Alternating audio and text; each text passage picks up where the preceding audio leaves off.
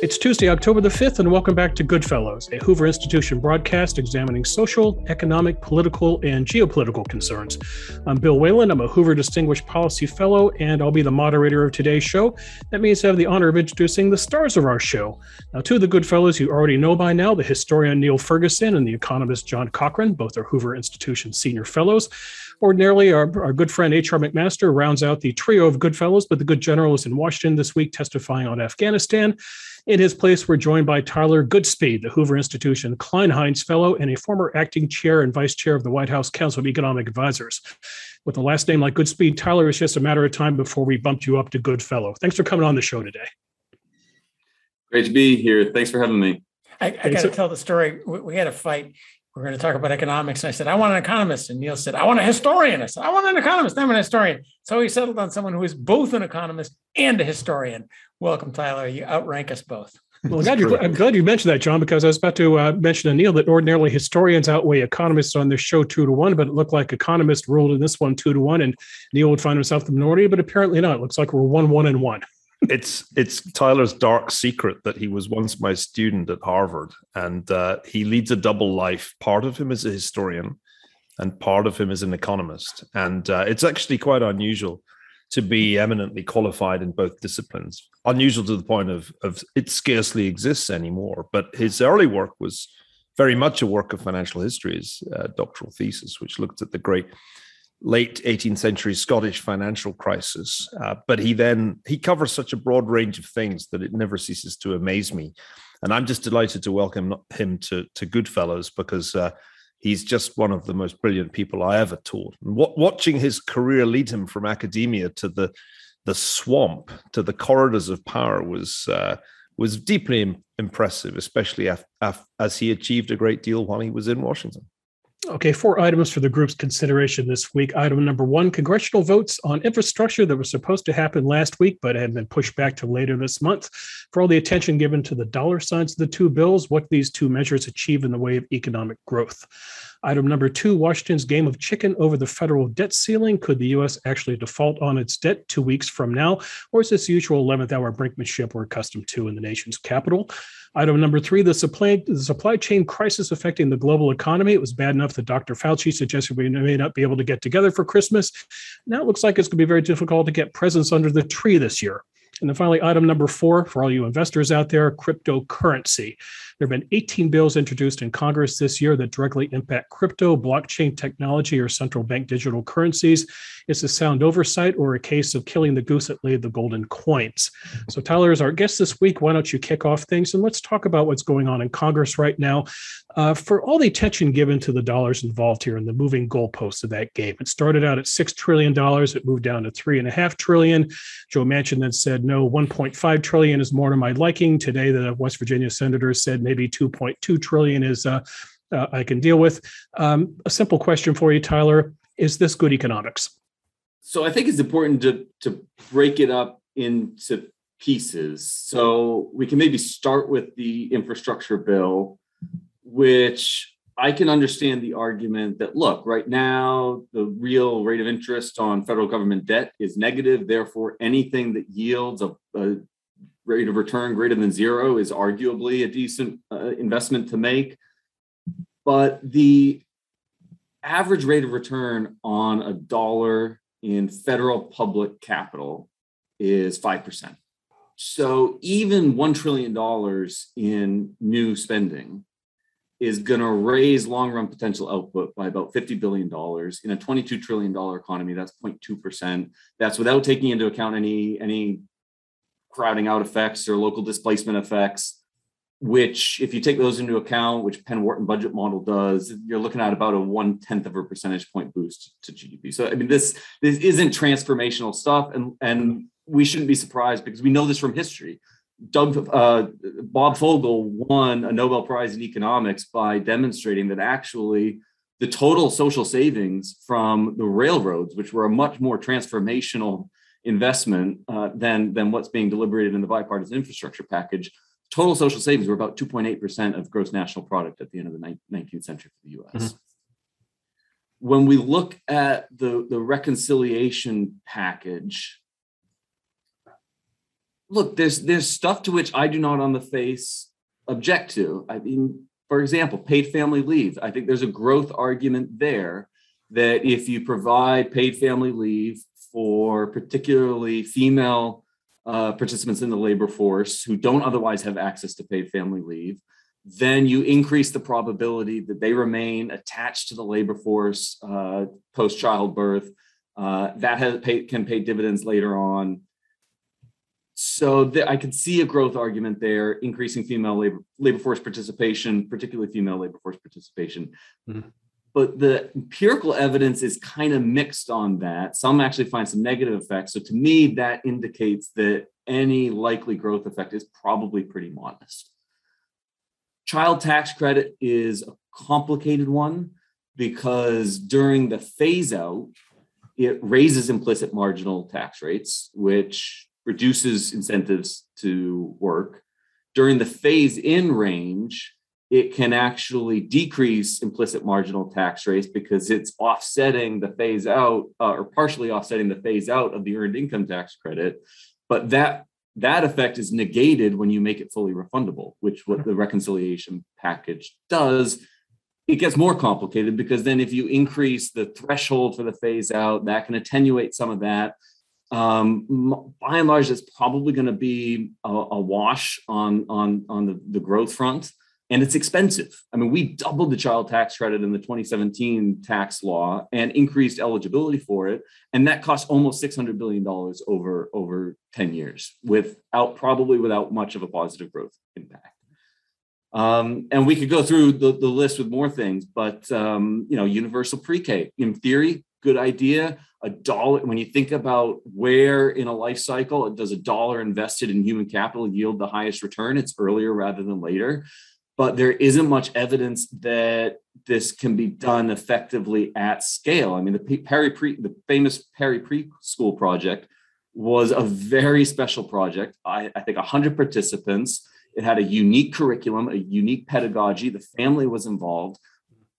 I'm not sure that can be effectively scalable. And if you're taking children from households and putting them in poorly designed public programs, there's a good chance that you could be impeding the formation of some of those non-cognitive abilities that the Perry Preschool project was so effective at augmenting. So that's what's supposed to be on the growth side and the spending package. And then on the revenue side, look, raising the corporate income tax rate to 26.5%, that alone is probably going to shave 0.6 to 0.9 percentage points off potential GDP. Mm-hmm. Cap gains tax rate doesn't have a huge impact on the cost of capital, but you're probably talking about a tenth or a couple tenths of a percentage point there, depending on whether you couple that with elimination of step up in basis. And the individual income tax rate going up is another tenth to a couple tenths. And you add it all up, and tenths of a percent here, tenths of a percent there, perpetually, and that's a pretty big deal. And I think that's why Tax Foundation had just the tax side reducing potential output by 1%, and Penn Wharton budget model had 4 to 5%, including the spending stuff. Okay, let's get John in on this. John, this is a podcast, the Grumpy Economist podcast on this. Your thoughts on what's going on? Yeah, I'll just advertise that. I spent 45 minutes with Casey Mulligan on what was in this reconciliation bill and all the disincentives. But let me just touch on a couple of these issues. Now you see why Tyler's so effective. He's calm, he's even-handed, he's fact-based, he's thinking. Now, I'm going to put it in the true. It doesn't belong on this show at all. It doesn't belong on this show because we have to spout louder than that.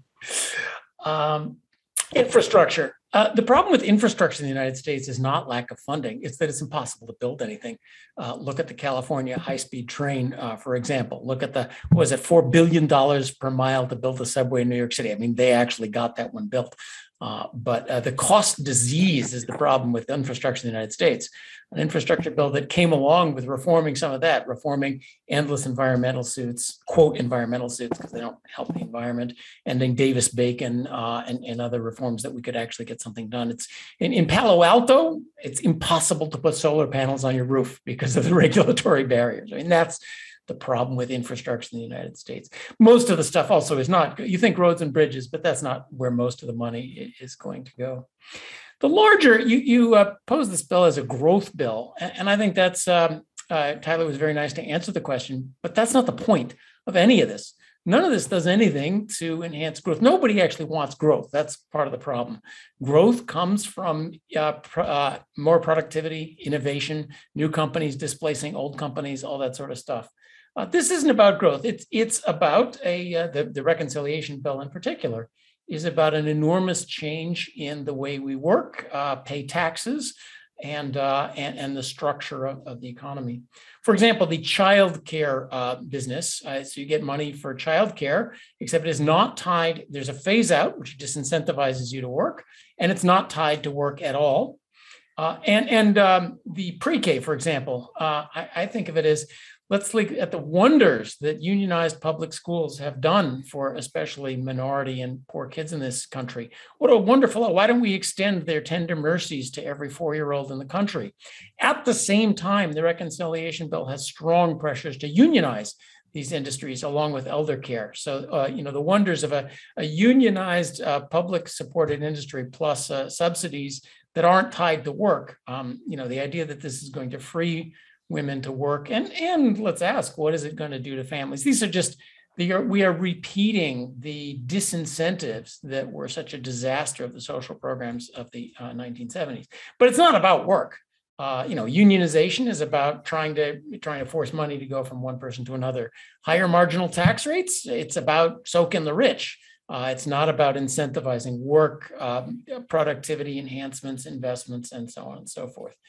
So that's just not where it's going. I think we should evaluate it on, is it going, I'd be all for if we could spend $3.5 trillion, if for that we could heal the climate, end poverty, give opportunity to all children in the US and so forth, I'd be all for it, double the money.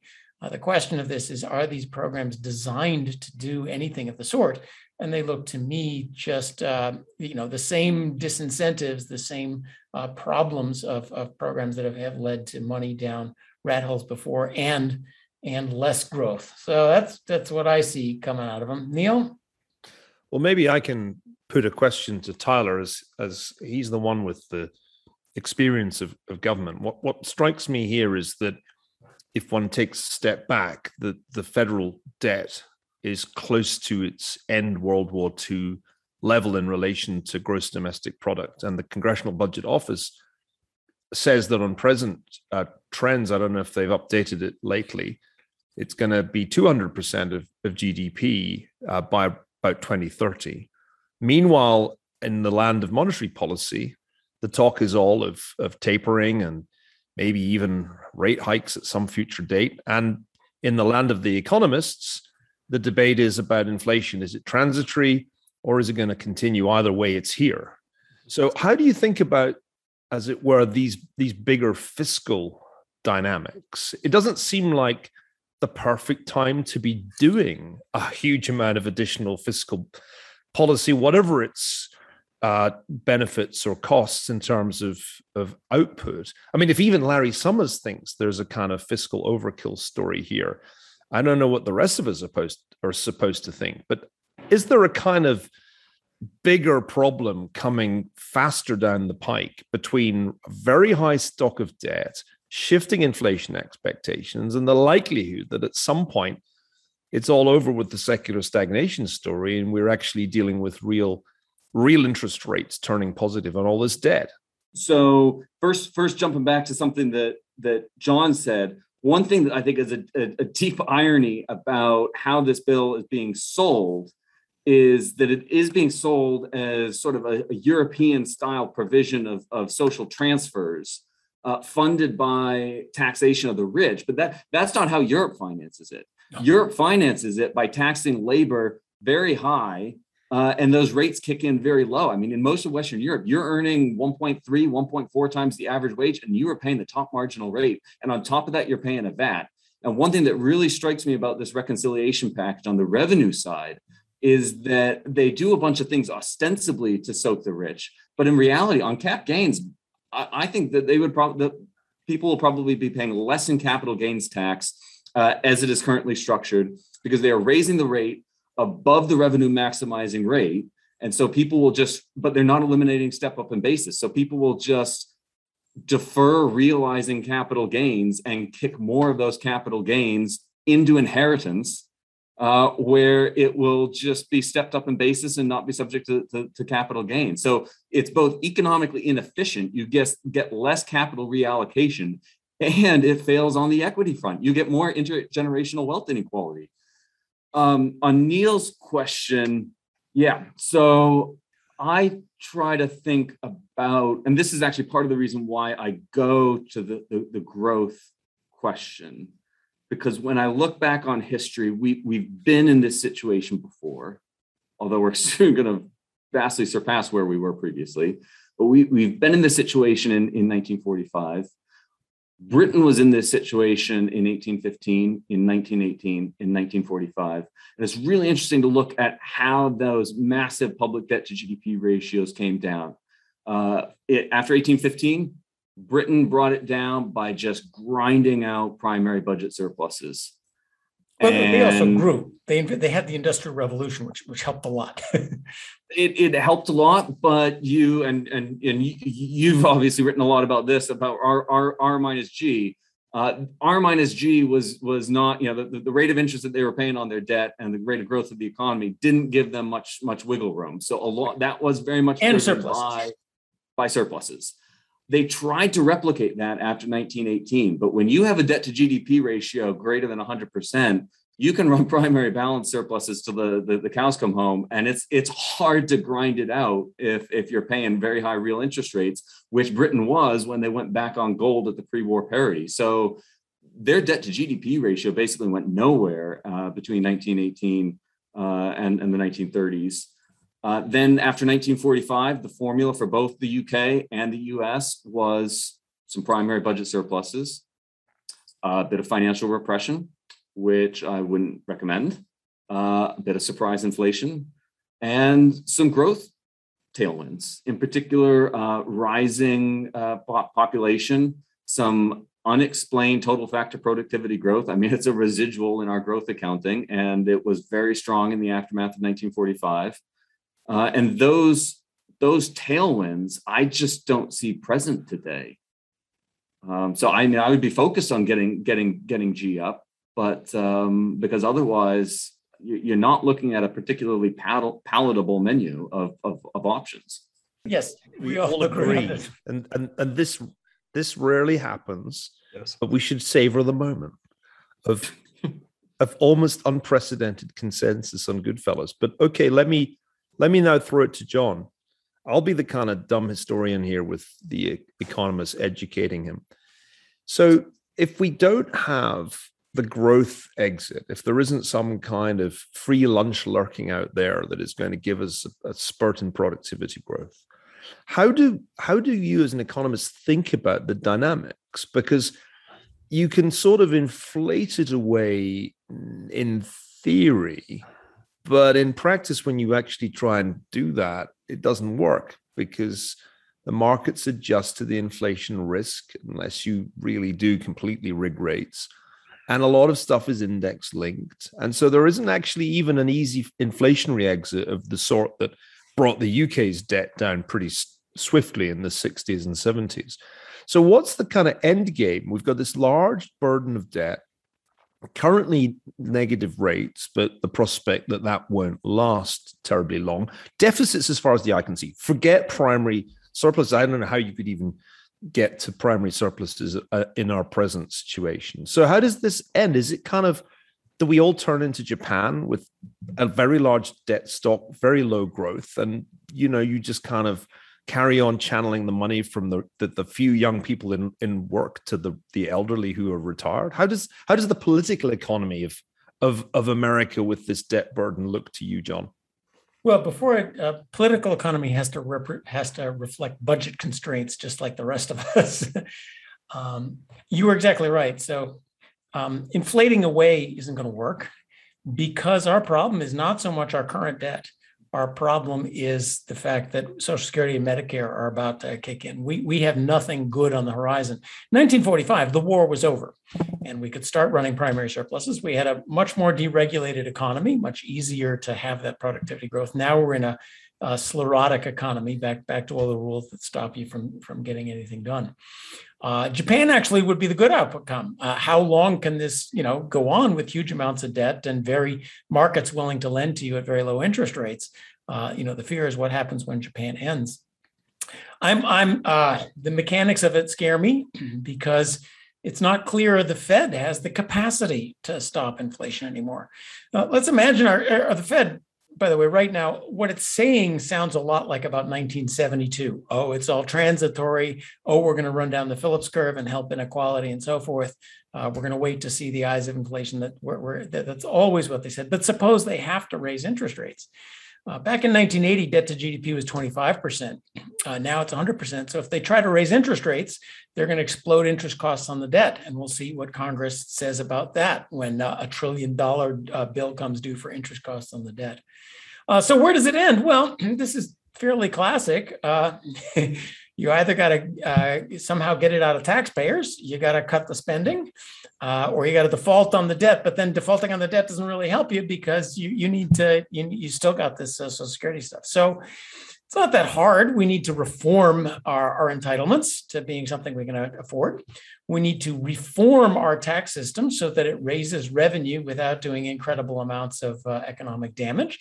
And we need to reform the economic structure that allows us to go back to growth, of the supply side productivity enhancing sort.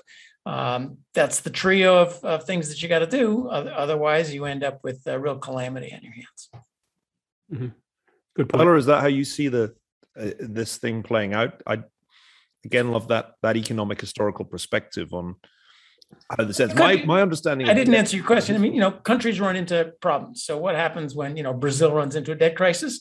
Then it cuts its Social Security. I don't know what the numbers are, but you cut your benefits catastrophically right now because you just don't have the money anymore. Well, that's the kind of outcome that could happen. The sample size of countries that end up with excess debt is pretty large. And our friend Ken Rogoff did his best to kind of make sense of it all with Carmen Reinhart, and this time is different. The cases you mentioned, Tyler, are the good news cases where debt was brought under control by a combination of growth, primary surpluses, and some inflation. But I mean, those are the outliers. In most cases, countries that end up with debts in excess of 100% of GDP end up with either some kind of very painful contractionary process or with inflation that spirals out of control. So I'm interested to know where you think the US is located in this broadest sample size of all the countries that ever got into debt difficulties. So here I'm informed by a couple of quotes, three quotes actually, two of them attributable to the late, great Rudy Dornbush, MIT economist. And the third is I'm not sure to whom it is attributable, but the Rudy Dornbush quotes are: when economic crises happen, they take longer to happen than you thought they could. And when they happen faster than you thought they would. And also, international bond markets are always willing to lend the United States just enough rope to hang itself. And the third quote, unattributable, is number one rule of Washington, D.C. is Congress never acts until they absolutely have to, and sometimes not even then. Mm-hmm. If I could add, the historical record on these, we tell stories about, crowding out and interest rates slowly go up and you have room. What Tyler just said is exactly right. Historically, I hope I can be my fake historian for a minute. Crises always happen unpredictably. That's in their nature, because I'll lend as long as I think you're lending. And so it's sort of like earthquakes out there, and like Japan, it can go on a long time until all of a sudden it stops. I do think there's a puzzle here. Who in the world is lending money to the U.S. Treasury for 30 years at 2%? I just looked it up. Bond markets seem awfully willing to do it. Well, they always have in the past. Bond markets never saw inflation coming in the 70s. They never saw inflation going away in the 1980s. But it is, we are being kept afloat by very cheap money. And it's a little bit of a puzzle to me who is providing more and more money to the U.S. Now, some of the latest trends, maybe you're up on this more than I am, Tyler. Who is buying treasuries is changing a lot. Foreigners aren't anymore. The Federal Reserve is buying most of them. And it'll be interesting to see perhaps the beginnings of the shaking of the earth are underneath us now. Right. So I have two quick thoughts there. One is that, yes, to a certain extent, we would be lucky to be Japan, because Japan is this sort of hermetically sealed bubble where after 1989, given the demographic shifts, Japanese households were engaging in massive saving for anticipated longer retirement lives as life expectancy went up. And then also Japanese corporations just weren't investing. So there was a lot of corporate savings. So there was this sort of closed system where households and corporations would lend to the government who would then, build airports and bridges. And it was this closed loop.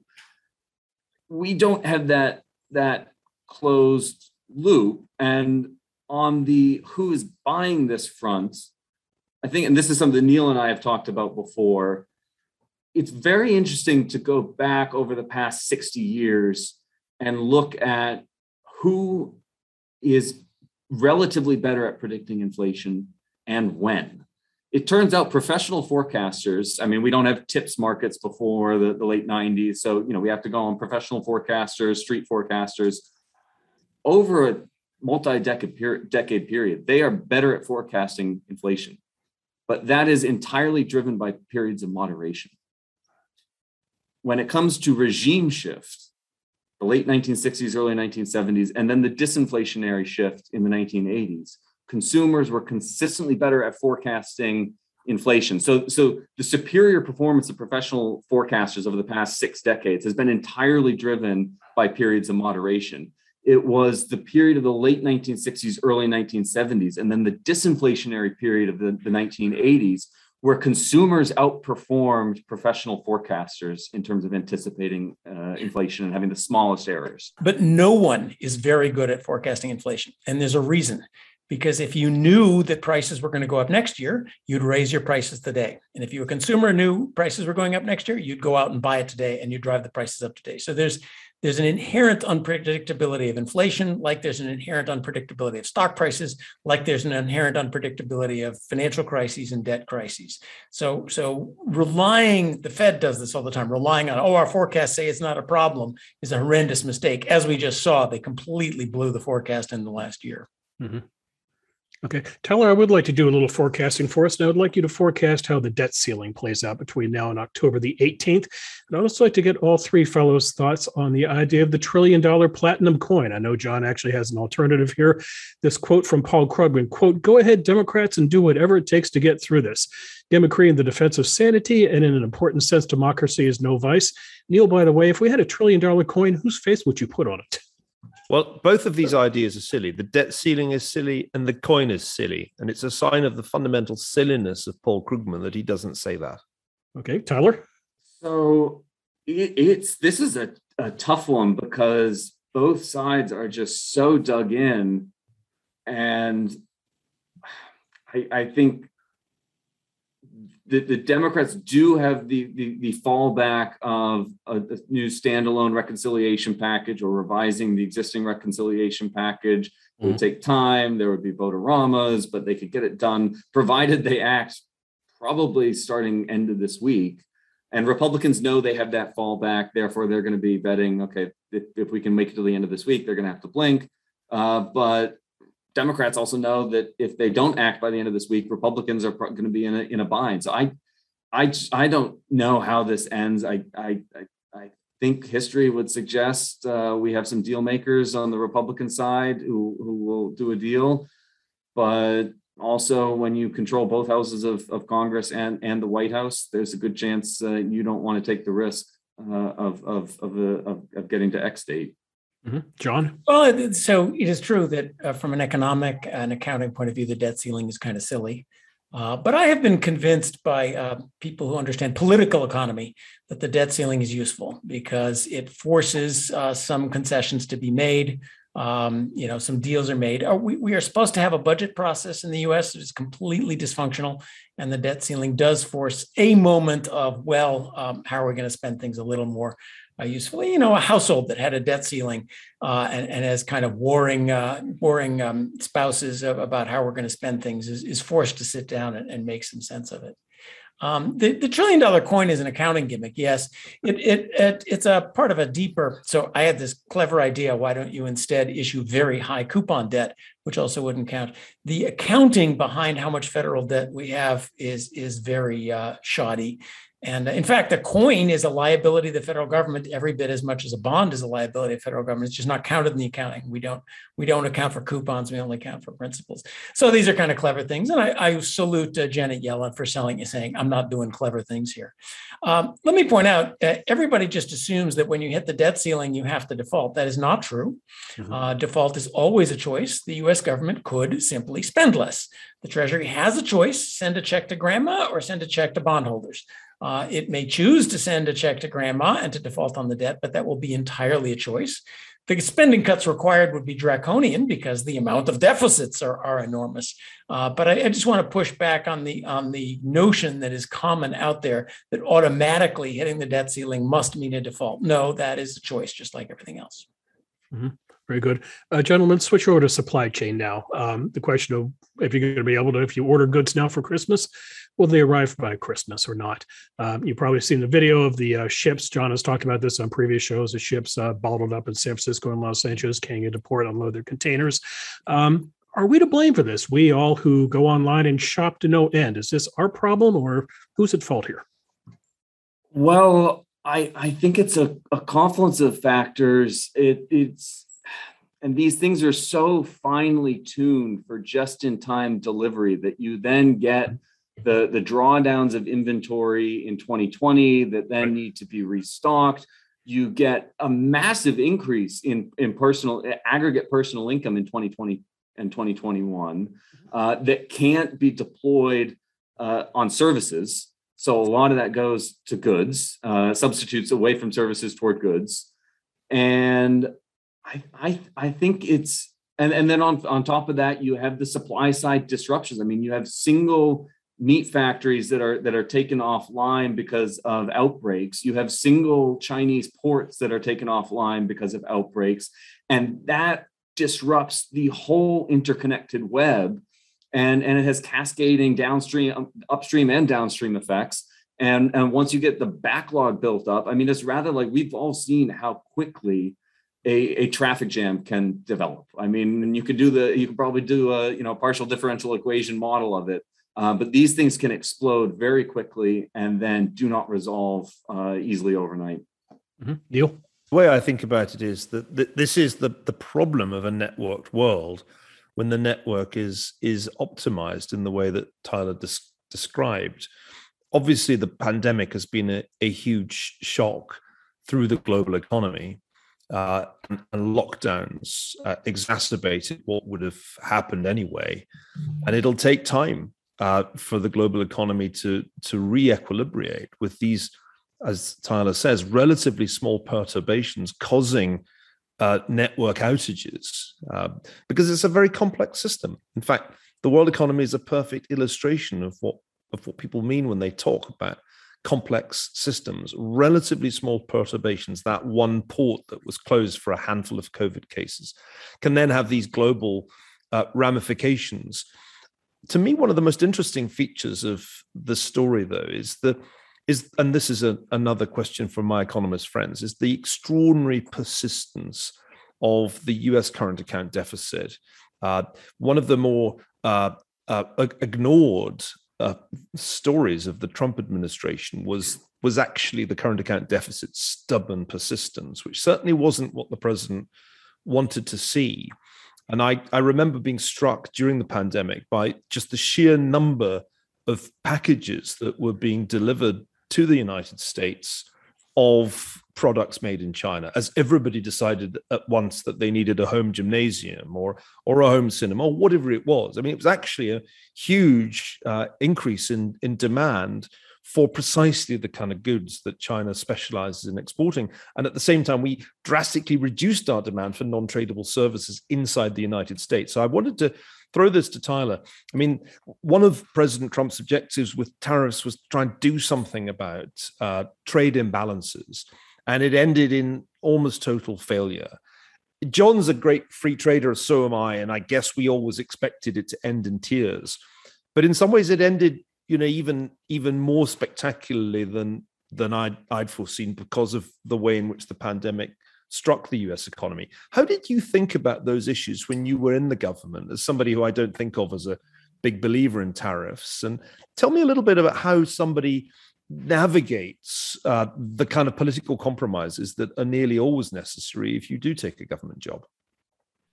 There's a lot in there. And certainly I should say, I mean, if one's objective was to lower the bilateral trade deficit between the United States and the People's Republic of China, that objective was met. If that was your objective, that objective was met. In terms of how I think about navigating policy decisions, let's take, for example, the Section 232 steel and aluminum tariffs. That ultimately was made on national security grounds. So if and I'm not a national security expert. So if a national security expert comes to me and says the availability of an abundance of relatively cheap imported steel and aluminum is a threat to national security because it undermines the productive capacity of domestic steel and aluminum production, I take that as given.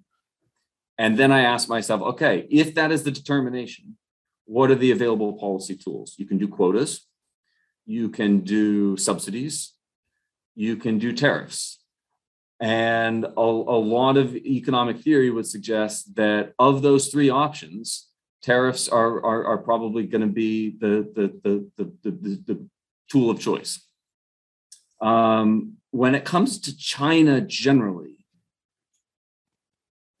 I think it's important to bear in mind that at the end of the day, China is a non-market economy, and it is a $15 trillion non-market economy. And there's one thing that we know about non-market economies is that they do not allocate resources and factors of production efficiently. When you are that big and that globally integrated, you are going to affect the global allocation of capital and labor and other resources.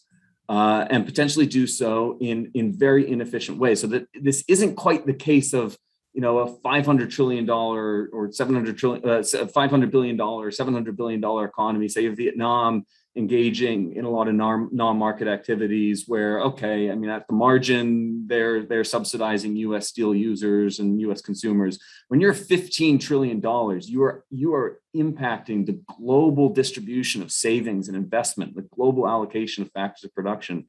And I think that we saw some of the effect of that with the global scarcity of safe assets. And I welcome John to disagree, but that I think is an example of where a deeply integrated non-market economy of that size is going to have a pretty profound impact on the global allocation.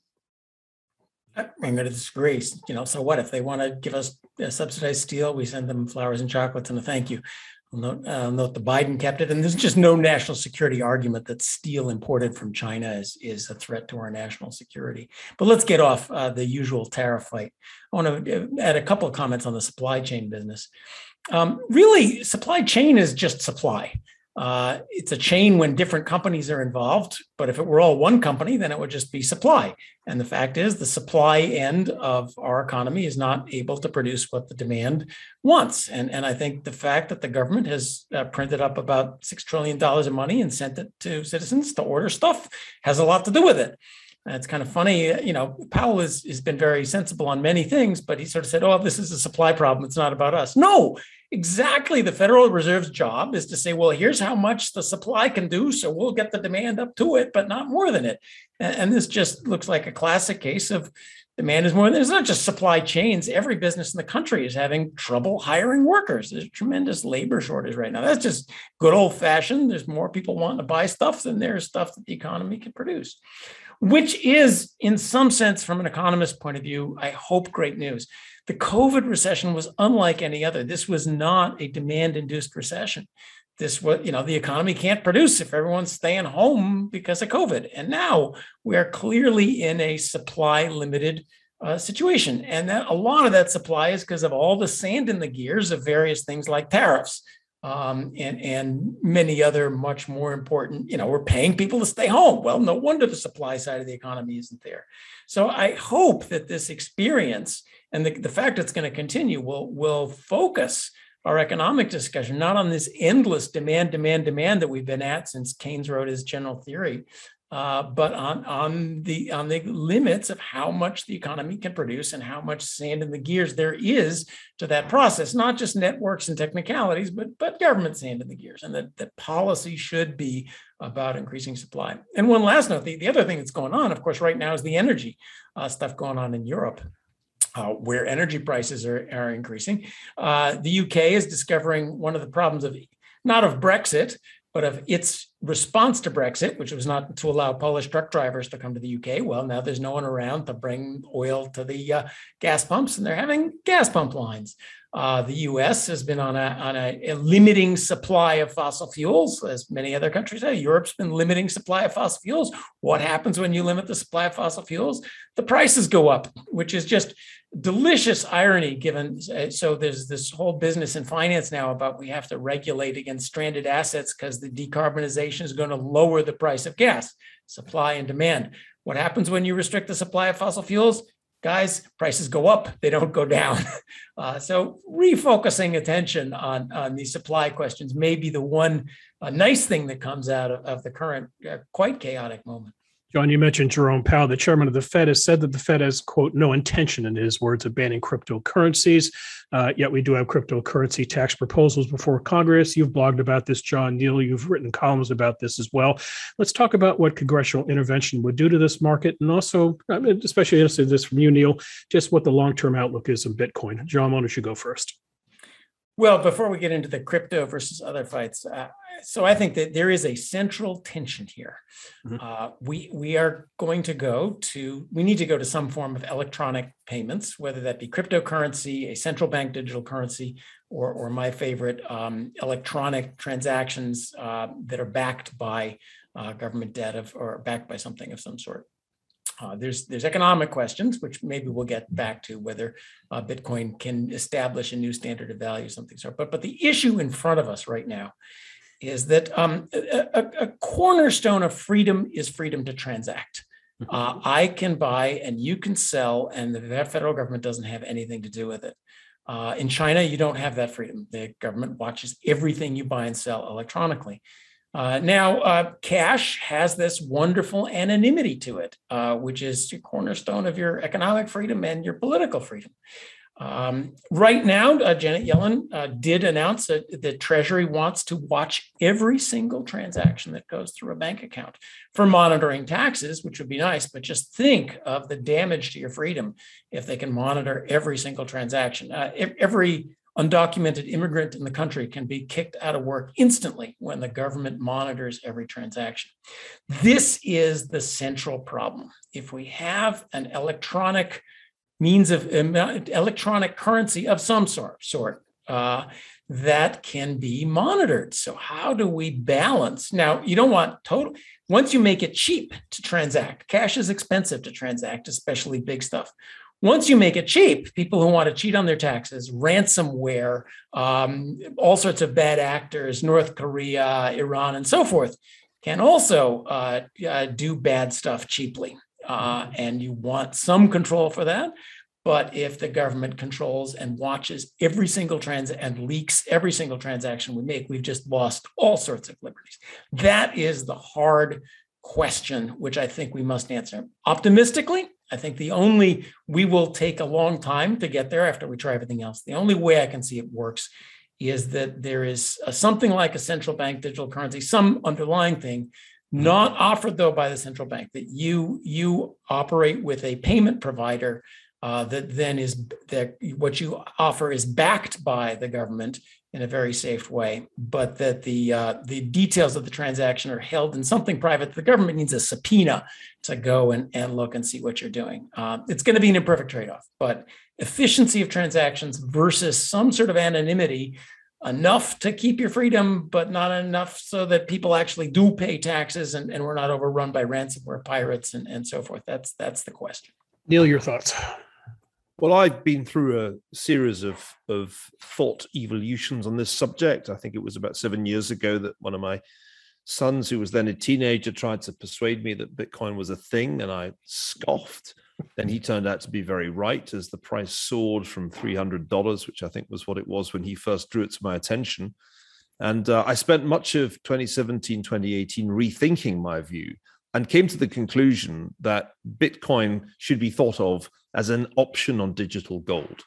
That is to say, something that could perform a gold-like function if the Internet of Money works, and that Ethereum offered the possibility of an entire system of smart contracts that went far beyond simple payments. So I became a believer, and I've been arguing since then, that the United States should favor the development of decentralized finance and resist the adoption of a Chinese-style central-bank digital currency for the reasons that John just gave. Now, Washington is full of people who think somewhat in an old-fashioned way that Bitcoin is still primarily used for nefarious purposes, which is completely untrue.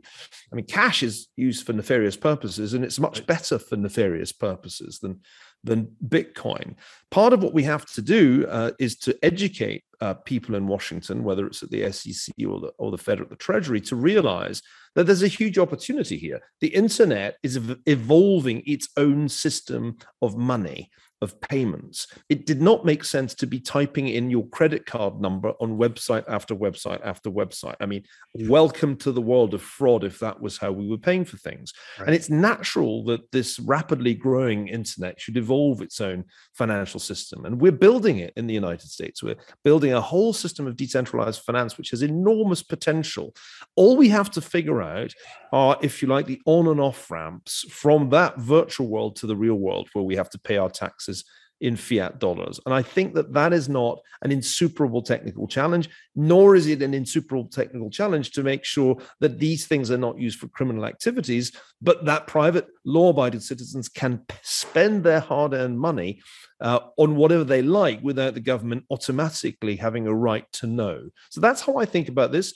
I'm in favor of crypto. I'm skeptical about central bank digital currency, and my hackles rise when a whole gang of bankers and economists and regulators turn around and say, it's all got to be banned. We should only have central bank digital currency, which is the current line of the Bank for International Settlements and Martin Wolf in the Financial Times, and no doubt Paul Krugman, who has been wrong about this ever since the thing was first heard of. Tyler? So without getting into the debate of what constitutes a bubble, is this or that digital asset or cryptocurrency a bubble, I'm reminded of the recent work of Bill Janeway on bubbles. And he makes the argument, and I think there's merit to this, that bubbles sometimes get a bad rap because oftentimes the object of the speculation is something perceived to be pretty useless, whether it's tulips or second homes in the desert. But sometimes the object of the speculation, or the sector of speculation, is a potentially transformative innovation or a transformative sector, and the focus of that speculation of capital allows the achievement of sufficient scale for that transformative technology to achieve liftoff. Railroads, the internet economy. And here, I think there's tremendous demand and economic need. I mean, demand reflects economic need, or at least wants, for fast and reliable payments that don't operate on the slow and expensive rails of ACH, of SWIFT. And I think just when I think back to past periods of technological flourishing in finance, I think of Scottish banking. The first thing the incumbents did was to try to shut it down. But the problem is, by the time regulators realize, oh gosh, we have to crack down on this, it's usually already too late because you've achieved a fair amount of scale. I mean, certainly now, if you have a capital gain, you're going to have to get a 1099 or otherwise report it on your 1040. If it's offshore, you're going to be, have to do an FBAR 114 form every year. If it's over 100,000, you're probably going to have to file a FinCEN, 8938 form, all this stuff. But I think where I see this heading is,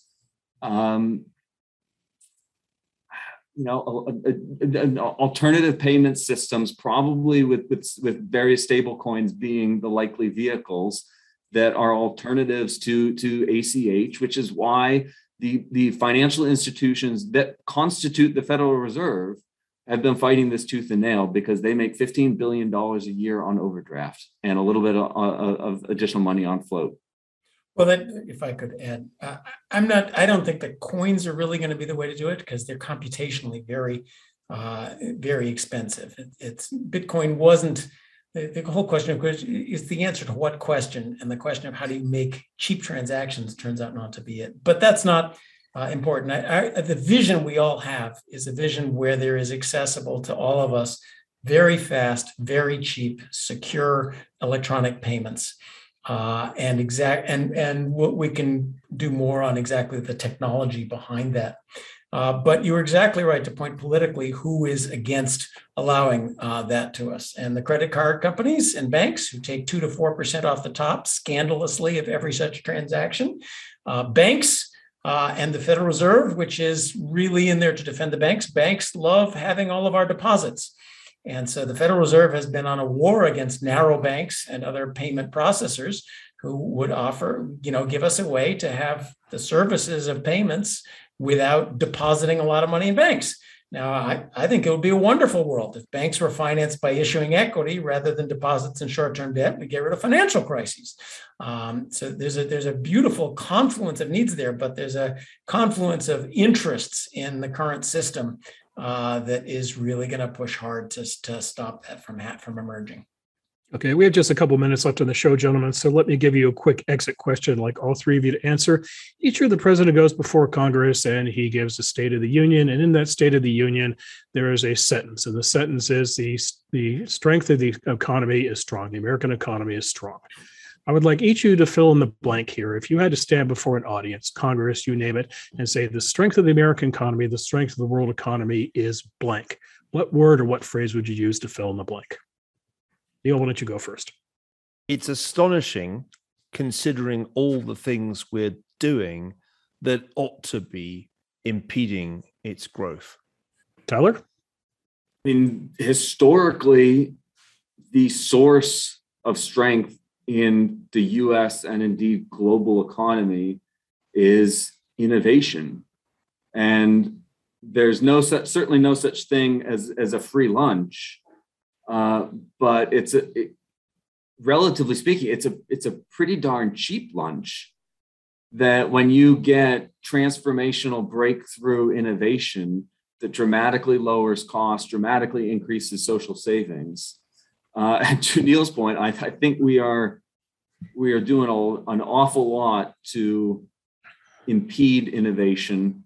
And I guess, if you deal in relatives, at least we're not doing as badly as Europe. Okay. John Cochran, fill in the blank. The state of the economy is what? Perilous. There is a great strength, as you point out. It's amazing how much damage we can do to the thing, and it keeps going. But the American economy has been based on rights, freedoms. Look, for example, at fracking. We lead the world in carbon reduction. Why? Because of the federal program? No, because some people went out and, over all the objections, the politicians invented a new way to make natural gas come out cheaper. Rights, freedoms, the ability to innovate, to compete, competition, to throw out the established incumbents, much harder to do in other parts of the countries. And from the government, the ability to eventually see problems and reform them after we've tried everything else, slowly but surely. Those have been the hallmarks of America's strengths. And I think all of those are rusty and in danger. Okay, our time is up. Our guest has to dash. Tyler, thanks for joining us. I hope that Neil did not feel outnumbered. I think Tyler did a great job of threading the needle, both as an economist and a historian. So that's it for this episode of Goodfellows, but fear not, we'll be back soon with a new conversation. On behalf of my Hoover colleagues, Neil Ferguson, John Cochran, the good fellow named Goodspeed, we wish you and yours the very best. Thanks for watching.